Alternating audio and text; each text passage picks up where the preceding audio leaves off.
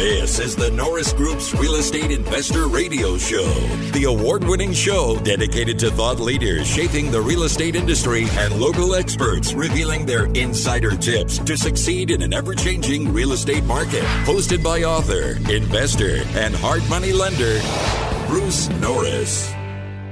Hi, thanks for joining us. My name is Bruce Norris, and today we have a special guest, Cary Pearce. Cary Pearce is the branch manager of Flagstar Bank. Cary started his career in the mortgage banking business in July 1985. He became a producing branch manager in 1990 and has been in both roles ever since. As your home loan advisor, he's genuinely interested in your financial success, understanding your financial goals. He can build a personalized mortgage solution for your unique needs. Cary will keep you informed every step of the way to give you peace of mind about your new home. Cary has a deep understanding of the local housing market and can originate loans in all 50 states. He loves to build and maintain relationships, whether you're coming back for a refi or you're a real estate investor looking to expand, diversify your portfolio through leverage. Cary can help you get all of those goals done. So Cary, welcome to our show. Thank you. Glad to be here. And I apologize for missing our earlier time. No problem. Oh, my goodness. So you've been around for a long time. So I kind of wanted to go back in time a little bit. In 1985, what were interest rates and why did they feel cheap compared to the years previous? Well, when I started in 85, I think rates were around 12.5%, 13%. And yeah, we were doing a lot of them. Sale prices obviously were a heck of a lot lower. I mean, our average sale price was only 115, 120 maybe back then. Yeah. But 12.5 was the going rate, but that had come down from 17 because I had refinanced the house at 17 4 years before. Yeah. And like, what was it, 1980 when they got all the way to 20%? Yeah, it was 81. I was in the business and I decided I was going to be a full-time real estate investor. So I wanted to access equity in my home, which was free and clear. And it's really a bad day when your wife cries when she signs loan docs on 17.5. I can tell you that. Yeah. Well, I closed, actually, I must have been an adjustable, but I closed my first house purchase on my birthday in 1980. And it was an FHA loan at 12.5. Wow. 12.5. Yeah. That was right before they started going crazy. Volcker was probably not in the position yet, or certainly hadn't done what he was about to do. But I was, at almost the peak of the interest rates. And I had to decide, do I go get a job again, or do I go after this being real estate full time? But what was interesting, 12.5% at the time didn't feel high. No, it didn't. You know, what's interesting though, back then that I remember, on almost all of the government offers, FHA and VA, that the buyers were writing, it was standard back then for the seller to pay 3 points for the buyer. It was written into almost every contract. Yeah, that is interesting because that's no joke of a cost when you're dealing with $115,000 house. You're paying $3,450 in costs. That's another realtor being involved for sure. Exactly. But it was interesting too. The VA, at least in the business that I was associated with, the VA buyer was really one of the main avenues of selling houses at the time. Yeah, obviously we did a lot of them. We did a lot of the VA no-nos too. Sure. Well, when it got harder to sell, they became a priority client. So you're going, okay, we can sell it for at full price. We're going to eat a lot of costs, but so what? At least we're done. Yeah, so, and it doesn't mess up the comps because they're selling at market price. Yeah, that's right. So, okay, 85 to 90, pretty good years. I mean, so when you joined the party, there was going to be 4 or 5 years of really solid upside. Yeah, we bought our second house, the wife and I together, in like August 1990, somewhere thereabouts, and bought from a builder up in Riverside. And at that time, we took a 9.5 fix, or a 7-year fix for 9.5. Okay. And refied it a couple years later down to 7.5 as the market kept coming down. And then ultimately sold that place and bought again. What was, I guess what I'm going to try and chart is the mood of the buyer during these time frames. So from 85 to 89, equity literally exploded. Prices almost doubled in that 5-year period. So what was the borrower's mood toward extracting equity? Do you remember a lot of it being refis, or was that not? Yeah, it was mostly refis. We didn't have HELOCs back then, at least not at the mortgage bank I was at the time. So it had to be a cash out refi if they were going to access the equity. Okay. So there was, but they also were lowering interest rates probably by refi. Yes. Okay. So that's really interesting. You know, when you've been around the business as long as you have, you've seen the cycles and the borrower habit, if you will. So let's go into the 90 to 96 or 97. That was a gradual downturn for California real estate. What was the lending world like? Because you had a fair amount of foreclosures start participating in the inventory. Yeah, we still had a decent volume. You know, we obviously had enough to stay alive, but it wasn't going gangbusters. You know, obviously the REOs put pressure on the market, HUD and the bank REOs. But, you know, we still had a fair share of business coming in. Yeah. Was the borrower generally refining lots of equity out during that stretch of 85 to 89? I don't think so too much back then. I mean, most of the refis I think back then were mostly rate term. Right. So they were just lowering the rate when they got a chance. Yeah. That makes perfect sense. All right. So now let's get into the 2004 and 5 and 2006 era. So prices were exploding. Yeah. Crazy numbers. You know, I think we went up 300% from where we ended up in about 1990. So 180 to 540. And so the attitude of the borrower at that point was to be aggressive with their equity, or? Yeah, very much so. I mean, we had, as you know, part of the reason that caused the crash was all the crazy loans that were going around, you know, up till 07. But, you know, as an example, one of the best ones I can give you is I had a guy across the street from me who pulled cash out of 2 non-owner properties in San Bernardino, and he got 90% on a non-owner cash out, which was unheard of at the time, but it was subprime loans. And he went and bought 12 units in Utah with that money. Wow. Yeah. See, that's the thing that when you have a history of the mortgage world like you have, and you see some of these things going on, did your company try to steer clear of the crazy loans? Well, at that time, we had just been acquired by New Century, who was the second largest subprime lender in the nation. They were closing $4 billion a month, I believe. And when everything came to a halt, you know, they were a REIT set up, so they have to pay out all the profits to the shareholders. But when Wall Street stopped buying the loans, they were out of business in 2 weeks, completely out of business. Wow.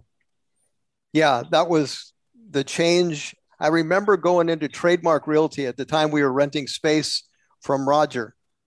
And I remember hearing that like the subprime lending world was done. And I remember saying that to the realtors, and they were just, what do you mean? Yeah. And like you said, 2 weeks later, oh my gosh, the whole world like changed. You said at your seminar, I mean, lenders out there, well, what do you put in for income on these stated income loans? So whatever we need, you know, I mean, we didn't do a whole lot of that ourselves.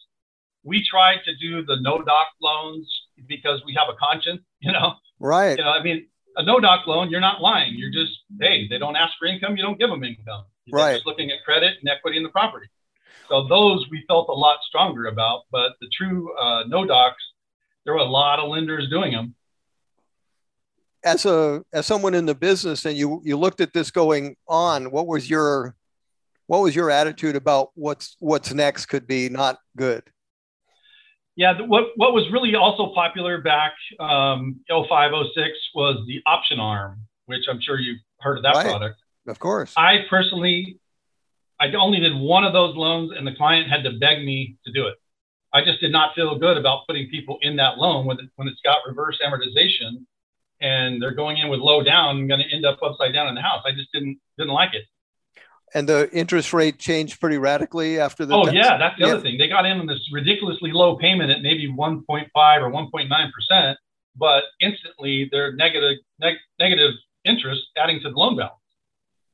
Right, and then when it changed, they had maybe a payment that was actually double what they started with, or some crazy number. Well, a good example of that is a friend of mine. He asked me to do a loan for him, and I wouldn't do it.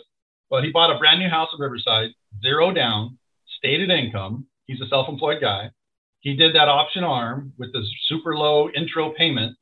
And then once it adjusted, the payment was almost double. He couldn't make it. He couldn't handle it. He ended up losing the house. Wasn't the assumption that the next refi would just be there? Yeah, that's what everybody thought. The depreciation was still going to keep going gangbusters. And so they thought, how can I lose? I'll be fine. Yeah. And then we all saw what happened. Yeah. And they weren't just borrowing on one house. There was a guy that met me after I did a talk about the California crash, just a club talk. So I was, talking for 45 minutes and raised the idea that this could go down. And he met me with a 63 property page that had minus 20 grand equity, or not, minus 20 grand payments after rents. Wow. And he was perfectly comfortable mentally because he just thought he could refi it or he could sell it and make millions of dollars. That was the attitude toward the debt at the time. Yeah, I remember that. And, going back a little earlier, I remember somewhere about 93, a gentleman here in Riverside that did a lot of flips in addition to you. He, towards the end there, actually was paying to close escrows just to get rid of the properties and get rid of the payments. So he was basically negative in the hole to get rid of those properties towards the end. Yeah. Well, getting out was probably good. A really good idea, especially if you're talking about 06, 07, because that was just going to be a drop. And it was so fast because we were still in the flipping business. So when we bought an REO, say 2008, we actually subtracted 20% about off of the price, thinking we're going to hold it for 6 months and the retail number will be 20% different than what it is right now. Yeah. So that was, go ahead. No, I said, and unfortunately, we weren't disappointed. That was an accurate number. Well, when we were doing the majority of our flips, thanks to your push, this was like 97, 98. Most of the houses we bought back then were around 65,000, and we were selling them for 130 to 135. Right. After, fixed up, we'd average probably 30 to 40 grand a house, making them super nice so that they would sell super fast. Right. But we did a flip about 5 years ago, the highest one, and I was a little nervous at the time. The wife bought it for 270 here in Riverside over on Luther, and she actually sold that thing for 390. So I was shocked. I couldn't believe it. Yeah, there's some cycles to pricing. Sometimes you just kind of shake your head and go, I can't believe that that's actually occurred. And California's, we'll cover this in a minute, but, we're certainly there again at the prices some of their places are bringing.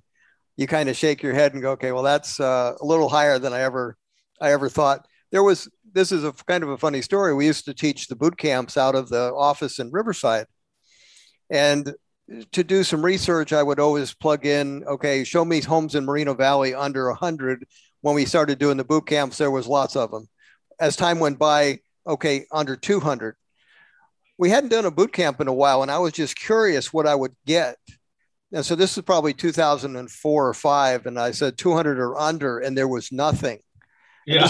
And then 300 and under, and there was like a mobile home, like 2 properties under 300 grand. So in my head, I actually thought, well, they must have really improved the area. So I drove out there and nothing had happened to the area. Cars were still parked on the grass, and it still felt uncomfortable if you were there in the dark, but the price had gone completely nuts. And, we're there again. I wanted to ask you about the attitude of the borrower going back into that boom cycle, '04 to '07. What was their attitude about accessing equity constantly? It was still going on. The classic example, my neighbor across the street, he was pulling money out of his investment properties to go buy more investment properties. Everybody had the attitude that, you can't go wrong with real estate. It's just going to go up, up, up. So let's just get more of it. But sadly, he ended up losing, I think, a couple of those properties in Utah. Well, that was actually the next question. Did they contemplate the possibility of a downside? And you've already answered it at the time. Yeah, he got into a situation like the guy you explained, where his payments the rents weren't enough to make his payments. And he was, over $5,000 a month in the negative, and he just didn't have the income to cover that. Yeah. And I think they all just thought, well, this is going to go up and up and up in value.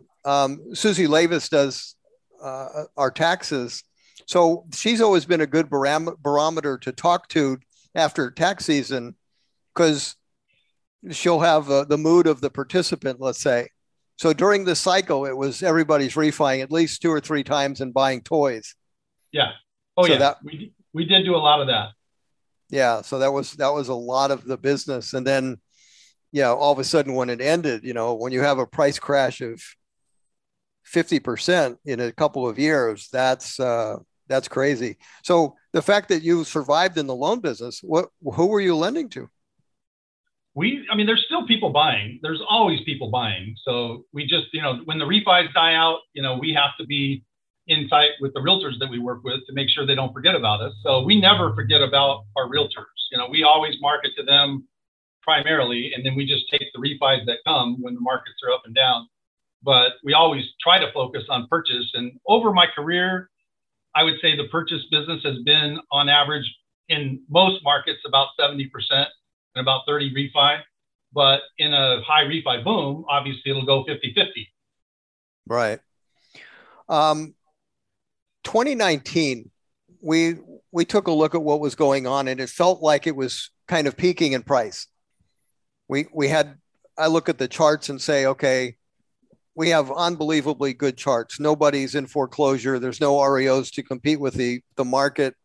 And we had very little price movement in 2019. And I actually thought, okay, we're probably going to have a flat period or a down period. If we can't go up with these charts, if we have any negative charts, it'll be a negative impact on price. And then all of a sudden the pandemic happened. Right. And none of us saw that happening. And 20 and 21 were our 2 biggest years ever, at least for me personally. Yeah, that would make perfect sense, because, the amount of times you could refi the same house and save money would probably be every 6 months. Pretty easy. Yeah. Were people doing that? Yes, definitely. Okay. Yeah, that makes perfect sense. I don't know did you get into I want to do a room addition to my house thing, or is that how they did a refi and they had some cash and they did some of those things? We did a lot of that, but most of the people would pull the cash out and then, start the project, because obviously we don't want the house torn up when we're trying to do a loan on it. What was the attitude? Was the attitude different refining as far as pulling equity? Was it different in 2021 and 2020 versus the boom that we had where 2005 and 6 and 7? Was there an attitude of being more conservative borrowing from your house? Honestly, right? No. We had a lot of people starting to buy second homes out of state in the last 2 years that we hadn't seen before. Many people pulling the cash out of their primary residence and going off to Tennessee or Arizona or wherever and buying a second home. That's interesting. Now, is that because they think they'll eventually move there, or that's just most of them, that's their plan, until once they retire working locally, that they want to move off to those states, but they wanted to secure the house now while the prices were still within their budget, of affordability. Okay. Were there a fair amount of people that shifted to a lower, let's say not a 30, but a 15-year loan? We did do a lot of that, taking people out of 30s and putting them into 15, just trying to shorten that time for retirement so that the house would be close to paid off once they did retire. Right. Yeah, is one of those very unusual opportunities if you wanted to borrow money that you'd have to look at a chart and go, I guess if we're ever going to do that, it would be now. Yeah. So, um, what was the odds of somebody getting an adjustable loan back then? Over the last 3 years, I have not done one adjustable. I can probably go back 10 years and say that I haven't done an adjustable loan. I just put in my first one last week. A client's buying a second home in Michigan. And what happened early this year, Fannie Mae and Freddie Mac made changes to second home pricing. It used to be priced the same as an owner-occupied loan. Okay. So you could get a second home for the owner-occ rate. Well, they realized too many people were buying second homes and their risk was going up in their minds. So they started adding all these price level adjustments, and now they're priced the same as a non-owner loan. So the client that I just got for the Michigan property, a 30-year fix was going to be 7% and around 2.5 points. And he got a 7-year fix for 5% at about a 0.5 point. Okay. So now let's take a look at 2022. And what percentage of the lending business is gone? And what percentage of now, what is the ratio of purchase to refi? Refis are down over 70% That's all industry-wide. That's all though. Well, okay. I mean, in some lenders' cases, it could be more because there's some lenders out there that all they did was focus on refis. Okay. But we've always been heavy purchase oriented here. So, I mean, but our business is still down by over 50% overall. Yeah. And the majority of that is the refis that are gone. Right. Okay. Do you see that being a long-term trend as long as interest rates are pretty high? Anybody's guess at this point. I mean, we're hoping, I think I introduced or told you about Barry Habib. He's the guy that we follow out of New Jersey that gives us his insight on rates. And this was after your last seminar, but he has since put out a report that he thinks rates could get back under 5 by the end of this year, maybe the beginning of next year. He actually thinks rates will come down. So that was encouraging. And if that's the case, I think that's going to help us. Oh, I'm sure it would. You know, we're building houses to sell, and they're still selling. That's what's going on. So these aren't flips. These are new builds that have gotten finished. And so my son just got a full price offer on one of his homes. We sold 2 or 3 houses last, multiple offers on one of them. So there's still buyers in Florida, and I'm sure buyers in California. If interest rates are 5, you'd need a very short chart to be disappointed at 5%, wouldn't you? Yeah. So it's all recent history that 5 is awful, but take a look at 1980 to now, and you go, okay, wow, that's 5 is very reasonable. Even 6 is still reasonable. Yes, it really is, and maybe it just takes a while for that to warm up and go, okay, that's okay, that's normal. You know what's also, I'd like your opinion on this. I don't own any rentals in California, but in I know rents have gone up a lot there. In Florida, the rents have gone up so much that a payment at 5 or 6% interest is equivalent to rent in the areas that we're speccing houses. Yeah. When we were at 3.25, you could still say that about California. It was cheaper to buy the house than rent. But now that prices have gone up even more, and now that rates are up over 5, the math doesn't work anymore. You can rent cheaper than you can own. But there's still advantages to owning. So it may not be such a dichotomy that you go, okay, well, I'll never own. Because when you have a payment, you have a principal reduction too. So yeah, my payment's more, but I'm getting equity gain each month. You've got to look at the investment. And that's one of the things that Barry points out in some of his talks that, if you got a borrower who buys, let's just say a $500,000 house and puts $50,000 down, well, their investment's 50. And if that home goes up 5% a year, in a couple of years, they've got 100% return on their money, not counting the principal reduction.